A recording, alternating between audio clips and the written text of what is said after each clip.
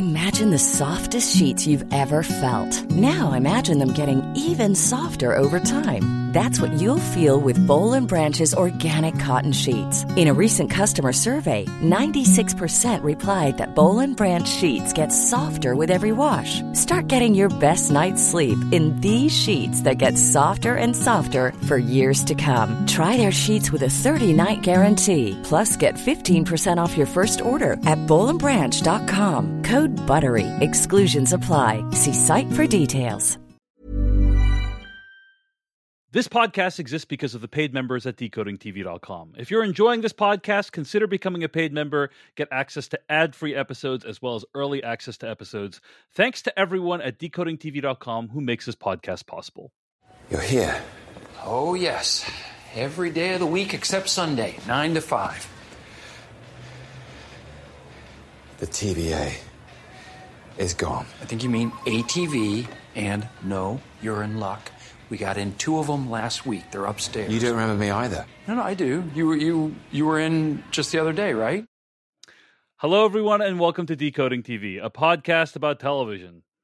I'm David Chen, and I only buy my own books when I go to bookstores, too. Joining me today is the host of the Amazing Spider Talk podcast. He's also recently launched a new Substack at amazingspider.substack.com. Dan Gvozden. Well, Dave, you strike me as someone who loves the wind rushing through his hair and the salty sea beneath his feet. Can I offer you a sea-doo? The wind rushing through my sea-doo is something I love. No hair, unfortunately, these days. But Dan Gvozden, welcome back to the podcast. Really appreciate you joining us. For those who don't know, Patrick Klepek couldn't make it this week, and so I asked Dan to step in for Patrick, and Dan graciously agreed. So really appreciate that. And do check out his podcast at amazingspidertalk.com and his new Substack at amazingspider.substack.com. What's that Substack about, Dan Gvozden? It's about all things Spider-Man. If you're someone, maybe you're playing the Marvel Spider-Man 2 game and you've been bitten by this bug of all things Spider-Man. I mean, as the nation, as the world has been captivated by Spider-Man stories, the Substack is all about the latest and greatest of Spider-Man, collecting, comics, video games, movies. We're going to be covering it all there week to week. Everything you can think of about Spider-Man is going to be there. And you've got me and my co-host of my podcast providing you expert insight into the world of Spider-Man. And I got to say, Dave, thanks for having me back. This episode might be about time skipping, but I kind of feel like I'm time skipping because I'm thinking back to several years ago where you and I discussed every episode of Loki together for the first season. And I'm so glad to be back talking to you about season 2. I know. Those were good times back then. I think we were both less busy back then. A less busy time of our lives. But yes, it's so I'm so grateful to have you back, Dan. And yeah, that was before like Decoding TV was, a ongoing concern. We were just doing that on my own YouTube channel. So it's nice to have Dan back on the Decoding TV. You can find more episodes of this podcast at podcast.decodingtv.com. Email us at decodingtv@gmail.com. Find us across all platforms, including YouTube, Instagram, and TikTok at Decoding TV. What we're going to do today on the podcast is we're going to be discussing Season 2, Episode 5 of Loki, entitled Science/Fiction. I think probably they just read it without the slash. It's just science fiction. It's like face off, but I have to read the slash so you know it's there.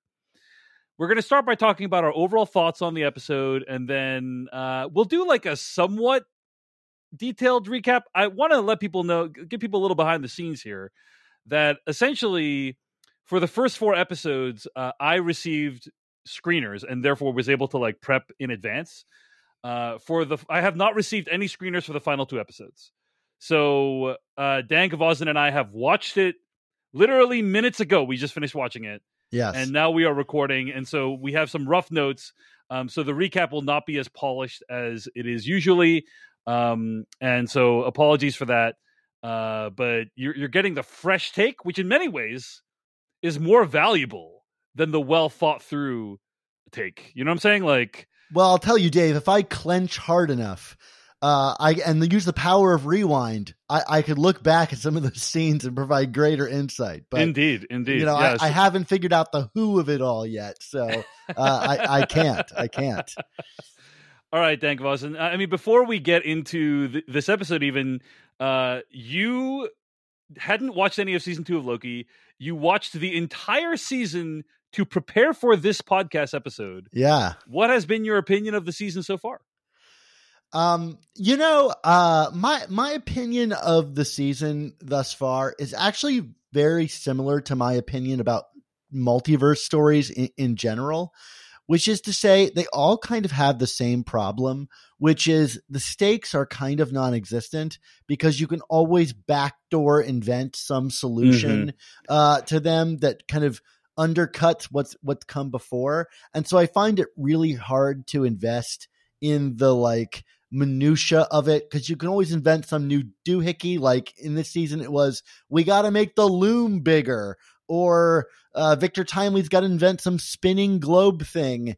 And I find it really hard to invest in that. And so like any opinion I have of the show, the counter to all of the time shenanigans and multiversal shenanigans is how well written are the characters? How interesting are they to follow and keep up with their struggles and see how they face each new trouble that comes their way?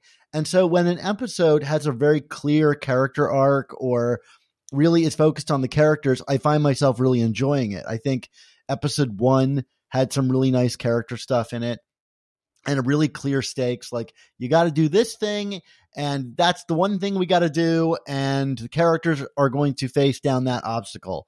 And the episodes 2 and 3 were just kind of, it felt like they were inventing new scenarios left and right that I couldn't keep up with. Not even like inventing new scenarios. They felt like almost completely separate, self-contained, adventure. Not even self-contained, but like basically it felt like they were resetting the season almost and starting over with a new idea, in episodes 2 and 3. I mean, even season 1 felt like a reset on the previous season, which is like, oh no, it's all going to come down. Like when we kill He Who Remains. Nope, there's a back door. It's all fine. We gotta stop it from dissolving again. And even this episode, which we're about to talk about, is kind of a redo of the previous episode, where they're like, we got to stop this thing, or it's all going to explode. And now again, it's like, we got to stop the thing, or we're all going to turn into spaghetti. And I find that fairly exhausting, as a conceit, just because. It looks like we're setting up, even not to skip ahead, but even for the next episode, to have someone walk that plank and hit that button again.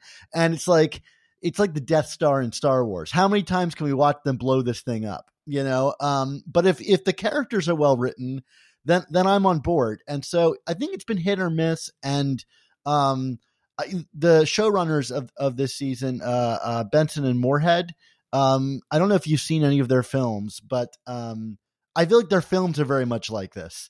Like, they're always full of all these ideas, and the characters play second fiddle, and sometimes they work, sometimes they don't. And I feel like we're at kind of like a 50-50 track record for this season so far. I think that's right. I mean, we've had 5 episodes now, and I think for me, episodes 1, 4, and 5 have been pretty decent, and then episodes 2 and 3 were pretty rough. This is not bad for a Marvel show, for sure. So it sounds like you haven't hated it, you haven't loved it. It's been a little bit of a mixed bag, but there have been some good highs, some crushing lows. That's been your overall thoughts on Loki season 2. I don't even know if I would go as far to say crushing lows. I still think this is probably my favorite of the Marvel TV shows. I think I just like its aesthetic and ideas and what it's trying to do more than almost all of their other shows, maybe excluding WandaVision, although the finale to that left such a bad taste in my mouth. It's hard to really look at it without that kind of souring. I have a fun time with these characters, even if I don't really understand what they want or what they're doing. Like, Ouroboros is plenty of fun. Victor Timely is weird, but like, I'll watch Jonathan Majors if I can ignore whatever's happening in the real world. I have been enjoying what this, the visuals and concepts that they throw at me. They don't all stick, but I appreciate the bold, like wacky science stuff that we've been getting. So, all right, Dan Gvozden, let's talk about Loki season 2, episode 5, science fiction. Let's start with overall thoughts. What did you think of the episode? Honestly, I think this might be my favorite episode of Loki yet, other than maybe the pilot of the entire show, where everything felt fresh and new. Like I don't think anything has reached that level of like exciting new possibilities being presented in an episode. But to counter the point that I just made about like episodes that are overwhelmed with science nonsense and backdoor tricks to get us out of problems, this one felt like there was actually a really concrete thing that the main character had to do that was rooted in character, that was looming, and we knew the stakes. So to speak. Looming, so to speak.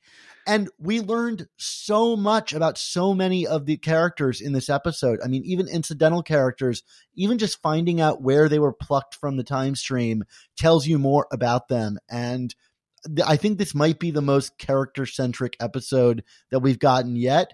And so just on a personal stake, I thought this was really entertaining and kept my attention throughout and had plenty of jokes and drama. I believed almost everything that I was hearing in this episode, and that's a lot from a show that I don't always do that. I gotta say, I agree. I think this episode was really good. Possibly the best episode of the season. And what I really appreciate about it is it follows through on some of the ideas that were introduced earlier in the season, right? Yeah. Like it follows through on the idea of, hey, all these people in the TVA came from their own individual lives. It follows through a little bit on like Loki's character development and like trying to explain why Loki has been doing some of the things that he's been doing, right? And it has some great visuals, some fun surprises. It's funny. Overall, I really liked it. There are some all-time visuals in this episode. I mean, we'll talk about the record store sequence, but I mean, I couldn't believe some of the like visual craft that was put into this episode. So yeah. All right, Dan Gvozden. Well, as I said, like our sort of beat by beat recap is not going to be as detailed as usual, but we're gonna give it a shot. Okay, so the episode picks up moments after the last episode when the temporal loom was going to explode. Loki awakens and finds the TVA to be completely empty. He then starts time slipping. He catches a glimpse of himself like a minute into the future. And then later we learn that it's him, right? From just a minute into the future, he slips again. And at that point, the failsafe mode at the TVA initiates and everything starts deconstructing into spaghetti.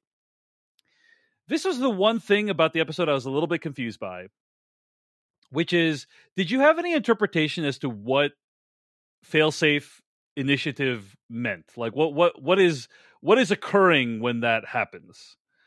I don't exactly know. My reading of the spaghettyification of everything is that like the branches that have split off from the main timeline are dissolving. And I don't know if that means the main timeline is kept intact. Perhaps we're watching the unraveling of the entire multiverse or even the sacred timeline. And that's what's going on. Maybe the failsafe is Loki. I mean, I do find it still curious that Loki is the only one who wasn't returned to an alternate life in some way. So maybe he's more linked to the TVA than we've yet to realize. Yeah. And that will be revealed later on. I didn't mention this in my overview of the episode, but even more than just like the quality of this episode, it also restored faith in me that like there might actually be payoffs to all of these setups because so many of them were paid off here. So like I'm like saying, you know what, maybe we'll find that in the next episode when that confidence had been very sorely shaken previously. Absolutely. So like I'm kind of waiting and seeing on if there is some explanation for Loki's permanence in the TVA and what that failsafe might mean. Right. Yeah. It was a little bit confusing to me, and I wasn't sure what it meant. And so maybe by next week, I'll have read up on all the theories and we can talk about it. You're also welcome to email us at decodingtv@gmail.com. Let us know what you think of what's going on at the beginning of this episode. But yeah, the two things are like confusing. Why does Loki persist, right? And I do think one of the reasons is like we find out by the end, like he has some special powers, right? Like, and maybe that's related to that. But like, what is the failsafe? Like initially, my interpretation of the failsafe was, oh, we're resetting everything to before like the TVA even happened, basically, and that's what. That's why everyone is back in their own place. You know, that was my initial interpretation. I'm not sure if that's accurate or not because could they not afford Asgard? Well, also like the idea is that he's jumping back in time and potentially jumping to these branch timelines. So, but like he's basically intercepting these people before they were even potentially recruited to the TVA, right? So maybe like the failsafe initiated is not related to those people being back where they originated from. You know what I'm saying? The curious thing about that is that Mobius, his timeline is 2022. Mm-hmm. So, you know, was he from the future? Like the slight future in the timeline of like Loki? Because Loki came from the New York invasion, you know, and he shows up in the TVA. I mean, I know the TVA is outside of time, but it is funny. Like they're like Mobius. We're gonna make it very clear he's from now. You know, yeah. I mean, there is the matter of like I don't remember when the Battle of New York takes place in the. I think it's like 2008 or something like that. I don't know. It's probably wrong. Like what year did the Battle of New York take place in the Avengers? I don't know. I want to say it was 2011, 2012. Yeah. I think it was 2012. All right. Because I think that's the time they travel to in Endgame. Okay, yeah, that makes sense. So if that's the case, then it's like this took place after the Battle of New York. So actually, shouldn't Owen Wilson know Loki from the Battle of New York? but it's a branch timeline. So like, you know, that maybe who knows? Maybe in his universe, like the Battle of New York never happened or whatever. Sure. But I think that just ambiguity remains about like what the failsafe did. Like, did it restore people back to their timeline? And then it's like, okay, the failsafe was we restore everyone back to their original timelines, but it still fails because like in that world, the TVA never happened. And then things spun out of control anyway. That was kind of my original interpretation. And I feel like it kind of makes sense. Does it make sense? Right. Like where, the failsafe like reset everyone back. And then, but things fell apart anyway, because the point of the TVA was to maintain a sacred timeline so that things didn't fall apart. So like by resetting everything back, the TVA doesn't happen or doesn't happen in the same way. And therefore things fall apart. So that was my interpretation. We see in Sylvie's timeline that like things are actively apparating or whatever, or spaghettifying, you know, which, you know, again, begs more questions because she's in the past, right? She's at an old McDonald's. You know, in the timeline that's before 2022 with Owen Wilson's Mobius. You know what? It's one of those best not to think about kind of things. You know, fair enough. Yeah. So we've tried to struggle through it, and I hope that was moderately interesting. I will say I thought the visual of like how they showcased Loki time traveling within the TVA and interacting with himself was really a clever, simple way of communicating that through the language of the show. Yeah. That like, oh, now he can, you know, time travel inside the TVA. You haven't seen that before. And I thought that was cool. Imagine the softest sheets you've ever felt. Now imagine them getting even softer over time. That's what you'll feel with Boll & Branch's organic cotton sheets. In a recent customer survey, 96% replied that Boll & Branch sheets get softer with every wash. Start getting your best night's sleep in these sheets that get softer and softer for years to come. Try their sheets with a 30-night guarantee. Plus, get 15% off your first order at bollandbranch.com. Code BUTTERY. Exclusions apply. See site for details. Millions of people have lost weight with personalized plans from Noom. Like Evan, who can't stand salads and still lost 50 pounds. Salads generally for most people are the easy button, right? For me, that wasn't an option. I never really was a salad guy. That's just not who I am. But Noom worked for me. Get your personalized plan today at Noom.com. Real Noom user compensated to provide their story. In 4 weeks, the typical Noom user can expect to lose 1 to 2 pounds per week. Individual results may vary. He then starts time slipping, appearing in random places and times that happen to have all the people that were in the room when the temporal loom failed, right? We meet Eugene Cordero's character, Casey, who is called Frank in his old life. He is in San Francisco, California in 1962 in a branch timeline, escaping with 2 compatriots from Alcatraz Island. We then go to New York, 2012. X85 was a doctor / pediatrician. She's seeing a girl who broke her arm. He time slips to 2022, Cleveland, Ohio, branch timeline. Owen Wilson is Don, a water ski jet ski salesman. And apparently he has 2 kids and he's a single dad. Yeah. And then 1994, Pasadena, California. OB is a person named A.D. Doug, and he is attempting to buy a book from a bookstore called the Zartan Contingent, which it turns out is his own book that he's placed on shelves. And the bookstore basically says, hey, stop putting your books on our shelves. It's embarrassing because they can't check it out. They can't... it doesn't show up in the system when they scan it. And then to which OB responds, science fiction is a well-respected and thought-provoking genre, which I thought was a great little nod to what we're watching. Yeah.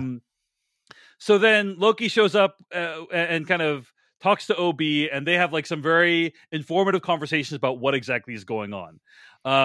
You get the sense that he just like summarized like all of this stuff in the span of like 10 minutes.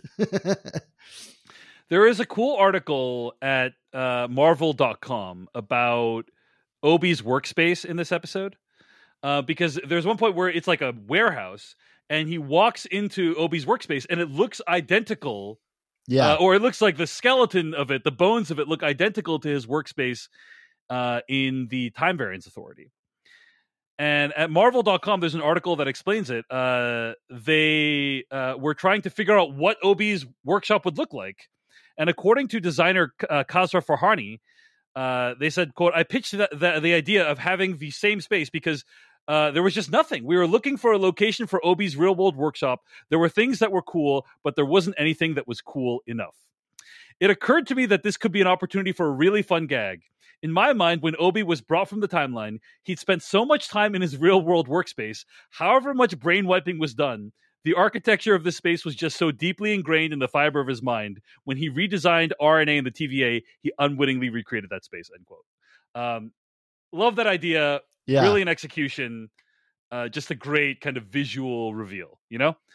Everything about that character and his space is, I find wonderful. Like just the repetitive nature of this guy's life and how little time actually means to him, given that he like remembers Owen Wilson's Mobius visiting him 400 years earlier, you know, like it was yesterday. I just find the cadence of that character just so enjoyable. It's kind of the role he was born to play. You know, just spouting nonsense science fiction data. Anyway, that's a really fun article. I saw that myself. And everything about the character has been great, and Ke Huy Quan is amazing in it. I believe he filmed it before he won the Oscar, if I'm not mistaken. Is that true? I think that's right. I'm not 100% sure, but I believe that's the case. So yeah. It's wild to imagine the journey that he has been on, and I'm so grateful that we get to enjoy his work today. It's just fun because it feels like a part that was written for him. Mm-hmm. You know, so like how early on did Marvel like recognize like this guy's back on the scene? Like, let's bring him into this project. Yeah. Okay. So they talk about what's going on, and Ke Huy Quan's character OB, I'll refer to him as their original names that we know them from. Yeah. Kind of starts opining about like what might need to happen. Now, here is the kind of downside of the show, and you kind of indicated this in your preamble, Dan Gavazin, is like when the show gets really bogged down in like the mechanics of what's going on, I think it's at its weakest because it's just so freaking complicated, and there's like new rules every single episode, and it's like it's exhausting in my opinion to keep up with. Yeah. But there are some fun moments because, you know, Obi's obviously a failed author, but he drops this line about how like I have to get a PhD to keep my day job teaching theoretical physics at Caltech, which I thought was just an amazing, incredible line. And he kind of tells Loki he needs to control the time slipping, and they're trying to figure out like how that is. And he says, with science, it's all about what and how. With fiction, it's why. That's kind of the core idea of this episode, I think, and why the episode's titled Science Fiction. What did you make of this, Dan Gavaz? I have my thoughts on this. What did you make of that distinction that he's trying to make there? Well, first of all, I want to say how grateful I was for them to bring in a visual metaphor for this whole thing with the pens and the cup. It's like, just give me something visual that I can grasp onto, yes. so that I really know what I'm... In English, please. Yes, exactly. Yeah. That I was very grateful for. My take on this is like really that, I mean, it is kind of a meta nod to the fact that we are watching fiction and we are watching a character's like story arc, and part of him completing that story arc is figuring out what he wants and why he wants it. It's tough to talk about this because OB ends up being wrong about this. It's more about who, and I can explain. I think I have a good explanation for what that means when we get to that part of the recap. But I think he's really just kind of driving like Loki at like saying you can't control something until you know why you want to get there. You know, like that will power your desire to be there with like real juice. And that's at least my takeaway from it. The science of it all, I don't know. The metaphor is, I think, a little loose, but I get like character and plot wise. I think he's just saying like, you don't want it enough until you really know what it is you're after. I thought it was a unintentionally ironic meta statement about creating art. Yeah. In the sense that like in science fiction, you don't want to get too bogged down with the machines and the spaceships and, you know, the sci-fi concepts.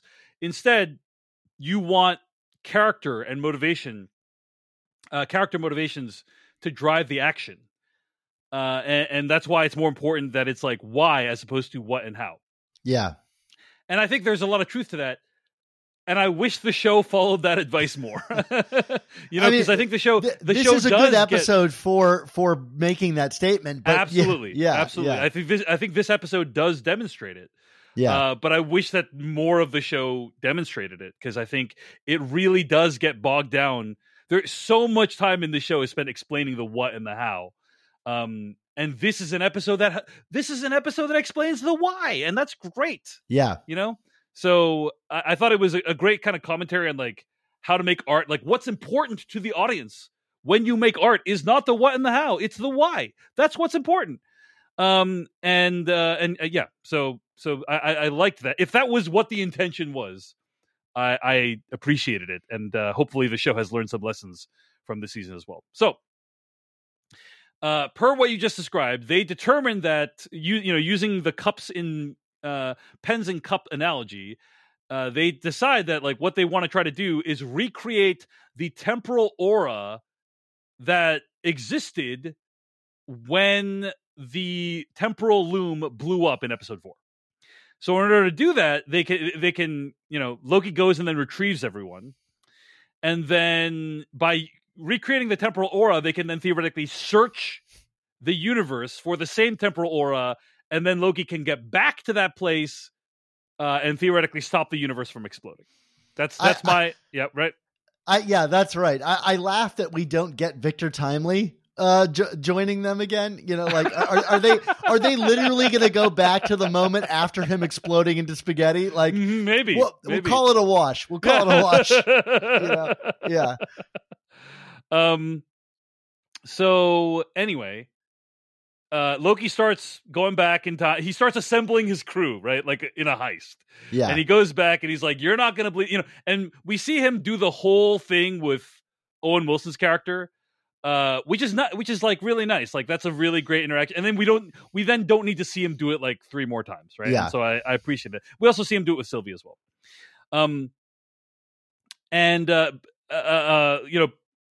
In order to make this all work, they need to have a tempad.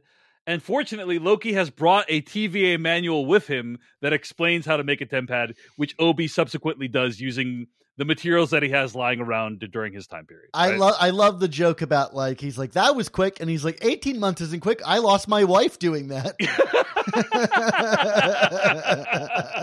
That was amazing. He's like, I lost my job and my wife during that time period.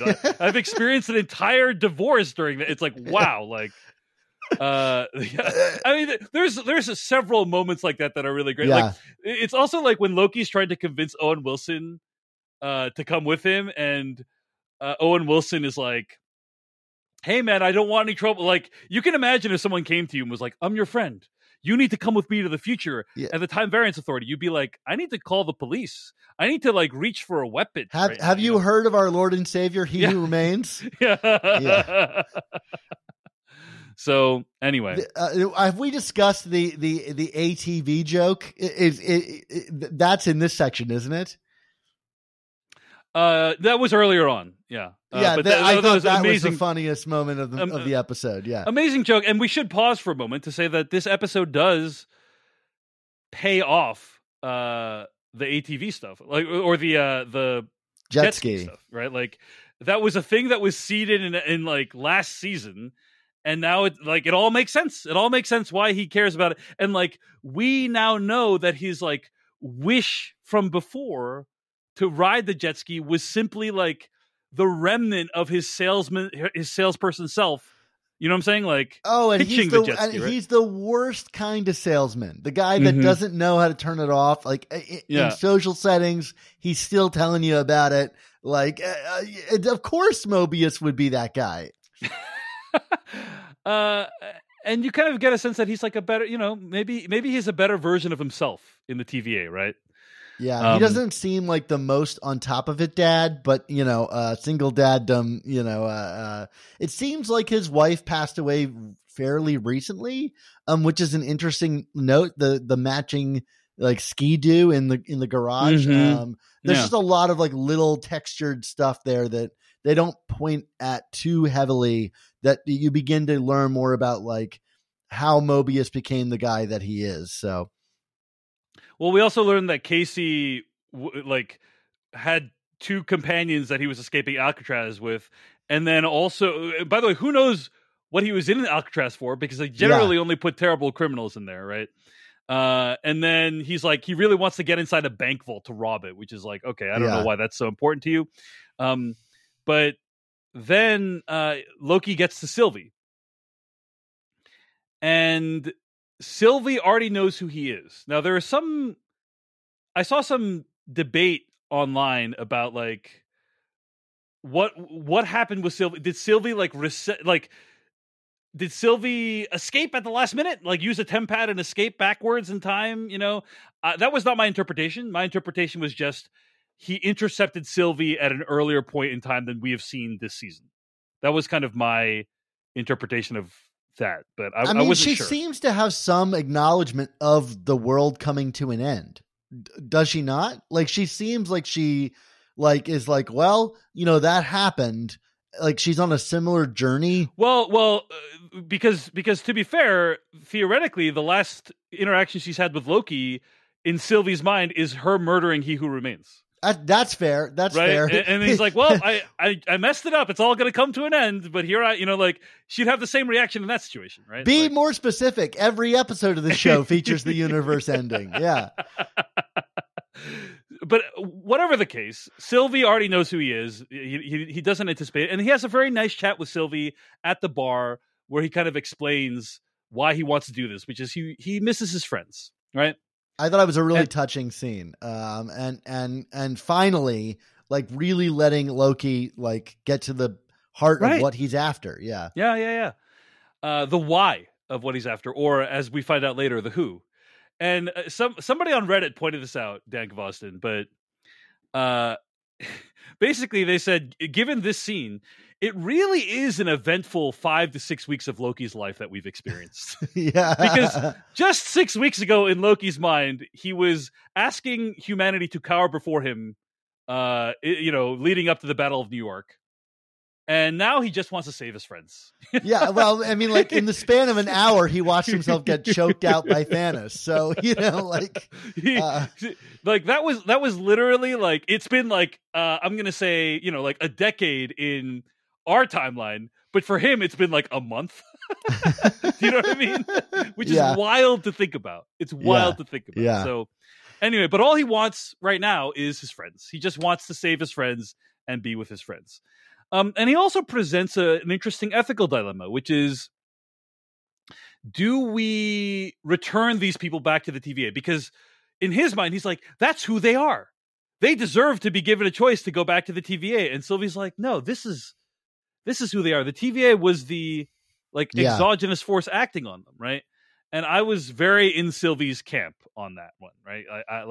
But I don't know. What was your reaction to that whole conversation? No, I think I'm with Sylvie. I mean, it's funny because Loki finds himself selfishly wanting that for himself as a guy who wants to destroy He Who Remains, but he's finding himself enacting the very things that He Who Remains put in place, right? The TVA and plucking variants from the timeline. Like Loki is kind of setting himself up to follow the exact path of He Who Remains. By holding on to that. Not only plucking people from the timeline, trying to recreate the TVA, but also now he has time skipping powers. Correct. Yeah, right? Exactly. Yeah. So interesting. Is it setting Loki up to take over for Jonathan Majors? I mean, look, another Avengers movie with Loki as the bad guy. I wouldn't say no. Absolutely sign me up for that. Kang Dynasty is starring Tom Hiddleston. What? Yeah. That would be amazing. The Kang word goes away. Loki Dynasty. Boom. That would be amazing. It's also not impossible based off of the issues we've heard going on at Marvel right now. So. Yeah. Well, whatever. Loki is a Kang variant and of a very different complexion, but sure. Yes. Mm-hmm. So, Loki internalizes Sylvie's advice, and he's like, you know what, Sylvie, you're right. I got to let all these people go back to their own timelines. And so he goes back to the future, and he tells them all yep, that's kind of what I've decided. Meanwhile, we see Sylvie go into a record store where she has a long day because she had to listen to Loki prattle on for 10 minutes. And so she starts listening to Loaded by Velvet Underground. At which point the entire surroundings of her start turning into noodles.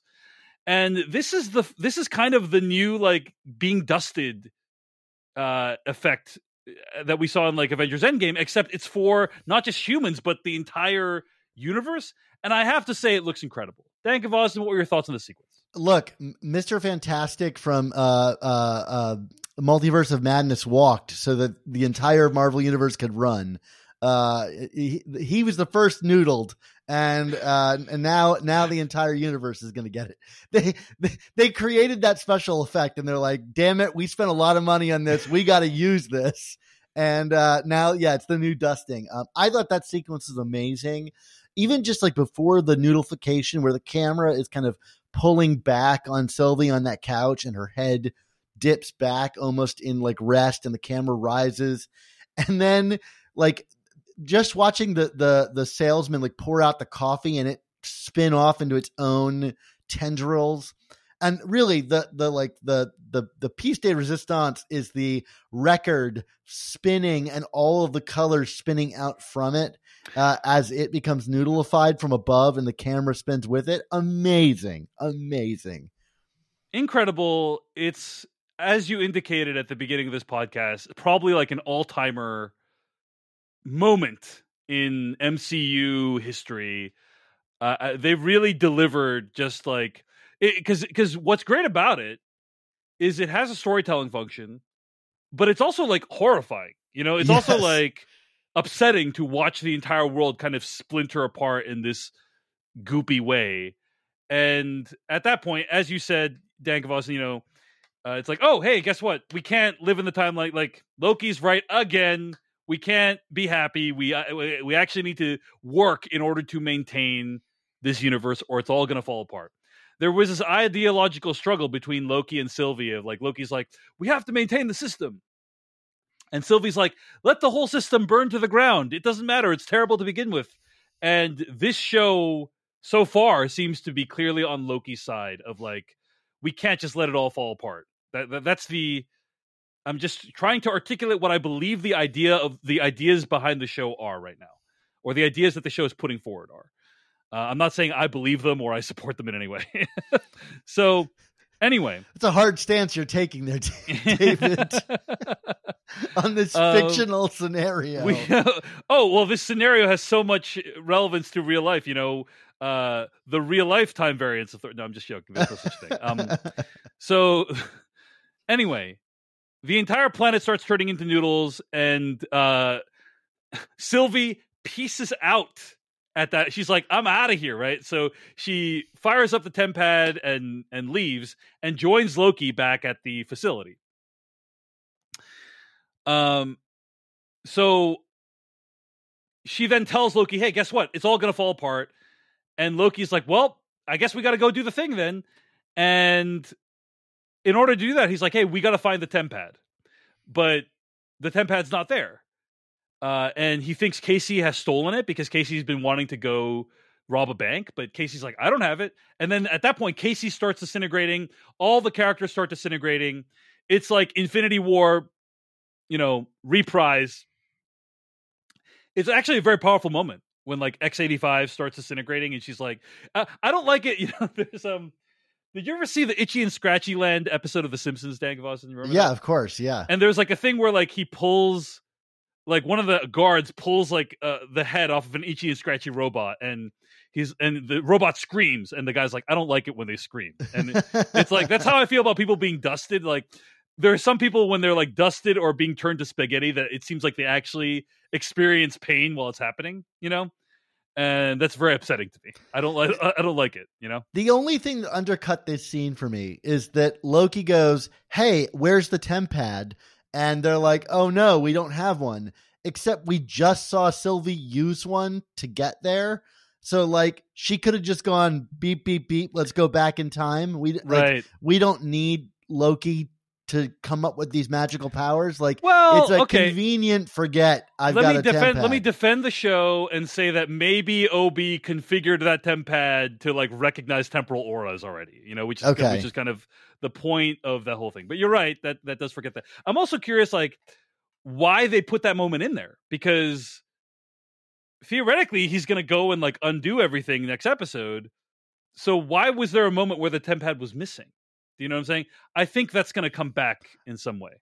Yeah, like, or it's just like it closes him off to where he has no other choice but to do whatever. But to learn how to time slip himself. Yeah. I mean, that's also possible. Except for the fact that the person standing right next to him has a tempad. But okay. I'm going to say at the very end of the show, post-credit scene, we're going to see this scene again.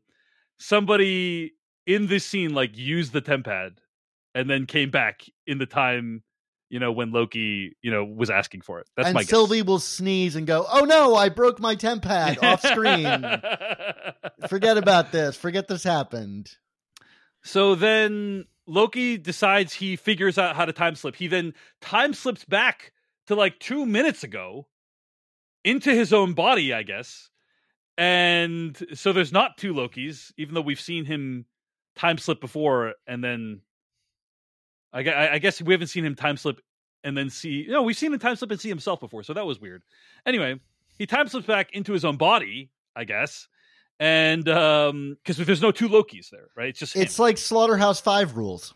Mm-hmm. What are Slaughterhouse-5 rules, Dan? Have you read Slaughterhouse-5? Like 30 years ago. Oh, okay. Well, the main character of Slaughterhouse-5 he's unstuck in time, and so he experiences time travel-ish things, but only ever inside his own body.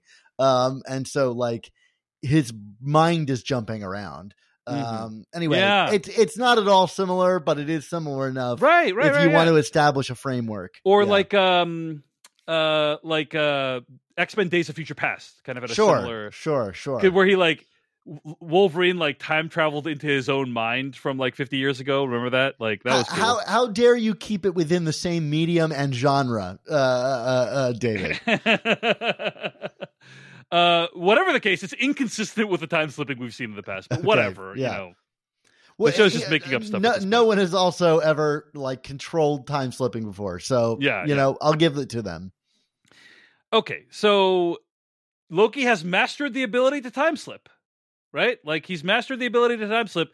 And then he says he realized how he's able to do it because it's not about where, when, or why. It's about who. Now, Dan Kavasin, you said you had some thoughts about this. My interpretation is like it's about who he wants to be near, who he wants to save.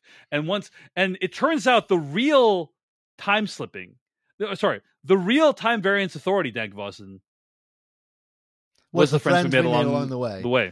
I was going to make that exact joke, so I'm glad you went there. I think that's exactly what it's about. And thinking back on this before I hopped on the call with you, and maybe it's because I've watched this whole show in the span of 2 days. Every time Loki has time slipped prior to this, he is always doing it to connect with someone one of this core group or a friend from this group. And that's put even more on display in this episode where he's time slipping specifically to these people.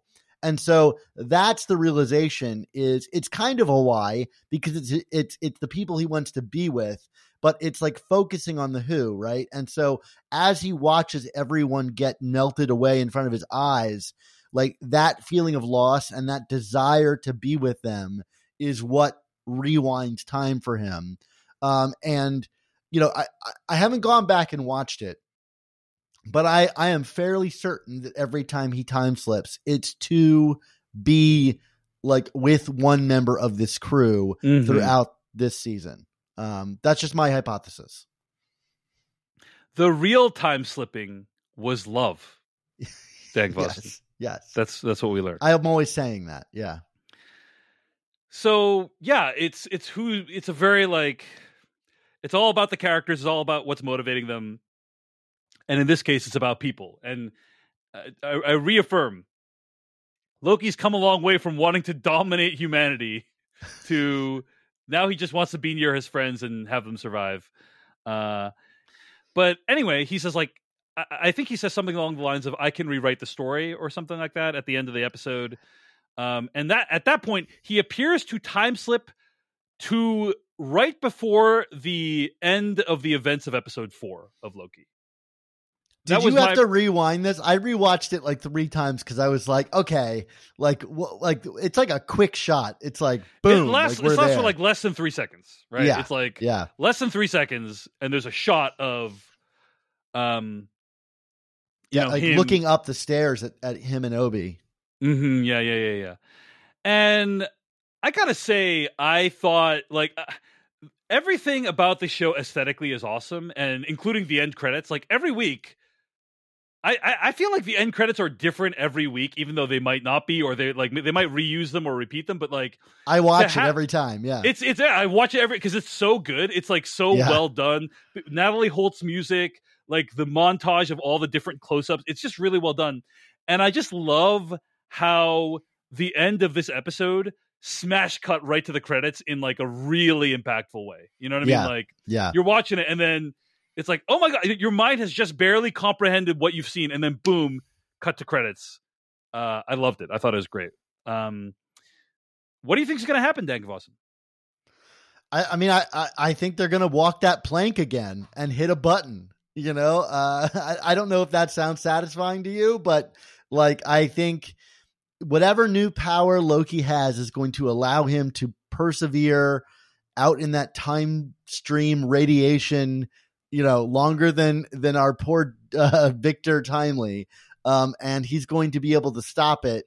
But then the question becomes, like, what does that look like? I mean, we all know we're going to be dealing with a multiverse, in the future of the MCU.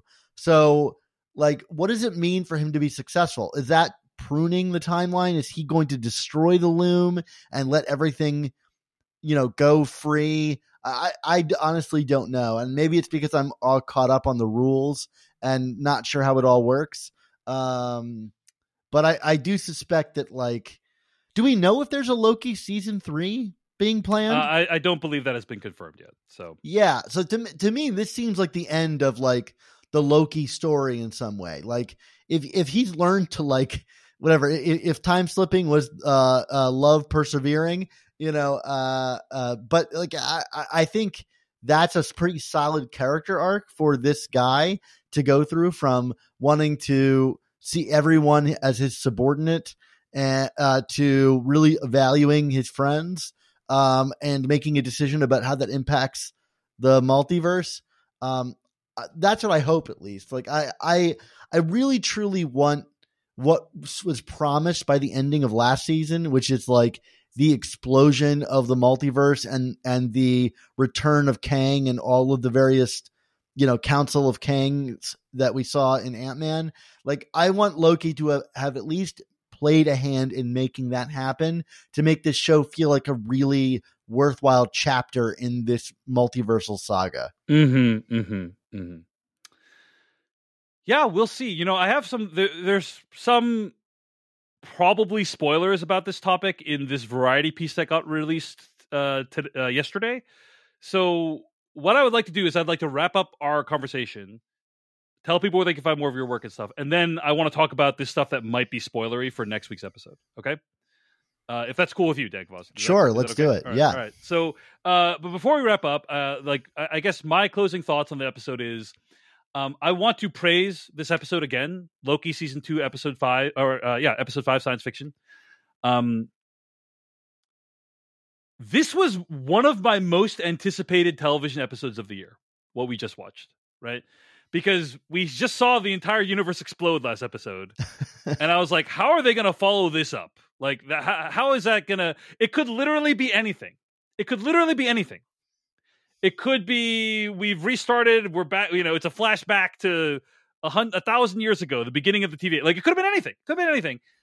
And what we got was an episode that was heartfelt, that was funny, that paid off many of the things that had been set up in earlier episodes of the show, that revealed more of the character of Loki and where that character is at this point.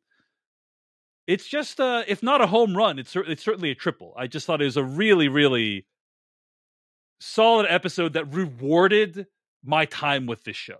You know what I mean? Yeah, I felt like, I remember what the appeal of the Marvel Cinematic Universe right? was. And it's like, all the pieces matter. Like, this is neat. Right? How fun. Yeah, and all the pieces matter, and we're watching, like, characters make meaningful connections in different ways that we haven't watched them before.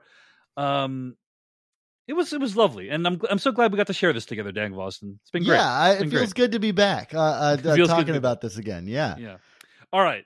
Well, more thoughts about what's going to happen next week in a bit. But Dan Boston, let people know where they can find more of your work on the internet this week.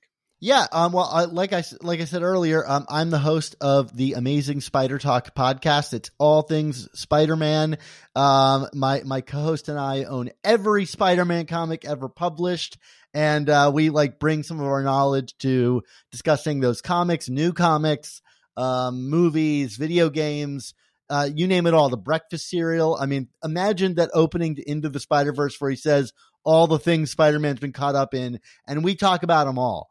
So if that's a character you feel particularly interested in and maybe you want to learn more about, or you've been a fan for a long time, come check us out, amazingspidertalk.com, and our Substack, amazingspider.substack.com. And of course, you can always find more episodes of this podcast at podcast.decodingtv.com. Email us at decodingtv@gmail.com. And find us across all platforms, including YouTube and Instagram and TikTok at Decoding TV. Thanks to all the paid members at decodingtv.com for making this podcast possible.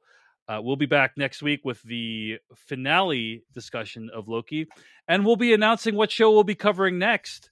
A few options in the mix, and so we hope you'll stick around and learn what we'll be talking about, because Patrick Kleping and I plan to continue covering more TV for the foreseeable future, so it should be a lot of fun. All right. Before we talk about the following, it could contain what are considered spoilers for Loki Season 2, Episode 6. So, like, if you do not want to know possible spoilers for Loki Season 2, Episode 6, stop listening or watching now, okay? You have been warned. The possible spoilers ahead. All right, here we go. In a piece by Tatiana Siegel at Variety entitled Crisis at Marvel, Jonathan Majors' backup plans, the Marvel's reshoot, reviving original Avengers, and more issues revealed. Tatiana Siegel enumerates a number of issues that are happening, chaos at Marvel, and honestly, if you've been watching Marvel TV shows and films, you probably get a sense that things are not great. It is not, the quality is not as good as it was before. Secret Invasion was a disaster. Quantum Mania was not well received. So like, it's not a shock that there might be some turmoil going on at Marvel. In this article, they talk about what to do about the Jonathan Majors issue, who obviously has been accused of very unsavory things and faces a variety of PR and legal issues. Reading from the article, at this gathering in Palm Springs of a bunch of Marvel creative people, executives discuss backup plans, including pivoting to another comic book adversary like Doctor Doom. But making any shift would carry its own headaches. Majors was already a big presence in the MCU, including as the scene-stealing antagonist in Ant-Man and the Wasp: Quantumania.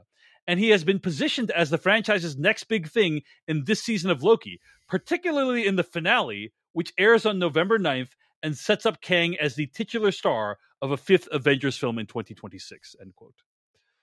So that's the key line there, is like, somehow Episode 6 is going to set up Kang as the big bad, which is what you said is probably what's going to happen, right? Like, we're going to return to Victor Timely, we're going to return to He Who Remains somehow, and set up Kang as the big bad.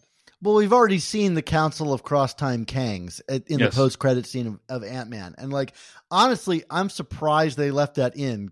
You know, like, that would be the easiest thing to remove and then recast this character. But we've already seen an infinite number of Kangs. That was in March, though. Was it? I feel like the news about him came out before that movie was released. Am I wrong? I don't believe that is true. Okay, well, maybe I'm incorrect on my timeline. I think it was literally around the same time. It was like literally that month or the month after. It was, but it was not. It was not like. It was not in a time frame where I felt like they could have done something about that particular post-credit scene. So, and then somebody says, quote, somebody's quoted as saying, Marvel is truly fucked with the whole Kang angle, says one top deal maker who has seen the final Loki episode. And they haven't had an opportunity to rewrite until very recently because of the writer's strike, but I don't see how they move forward with him, end quote. Now, whether they do or not, who knows, but that's what a quote unquote top deal maker says about Kang. So a lot of people have pointed out that this is the easiest thing to recast because we've already established that there's variants. Like, there is a Loki variant. Sylvie is a Loki variant. So you could easily just have a Kang variant that's a different actor and move forward that way. I am unclear as to why they haven't done that yet. I mean, I'm old enough to remember in Matrix Revolutions. You know what I'm talking about? Yeah, so they recast the Oracle. Yeah, the Oracle was played by Gloria Foster in Matrix 1 and 2, and then played by Mary Alice in 3. That was explained via, I believe, 1 to 2 lines of dialogue in Matrix Revolutions. Yeah. Right? Like, they they were just like, oh, yep, that cost something. And that was it. They didn't really go into it at all. And I'm not going to say that movie was amazing, but it was fine. Like, no one really batted an eye about it. And certainly people were understanding. So, or Dumbledore, there's a lot of major recastings that have happened over the years. To be fair, both those instances were because the actor died. Yes, it's true. But as you said, it does happen a lot. Season 1 of Loki, in some ways, felt like a very long commercial for the rest of the MCU. Like, it's like this whole thing is to introduce Kang the Conqueror, who comes back in Quantumania and is a completely different character than who he is at the end of Loki season 1. Like, the persona, everything is like completely different. The performance is different. It's all very different. So it felt very silly that we had so many episodes to build up to the introduction of this character, and then you didn't even really use that in the movie. So I am really curious, like, how the finale will advance the plot along when it comes to Kang. In a way that the movies honor, but they're definitely in a mess right now when it comes to the major situation.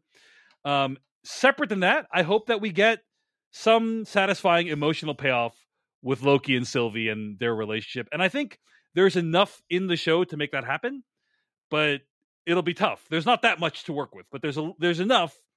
So we'll see how it plays out. That's kind of what my hopes are for the finale.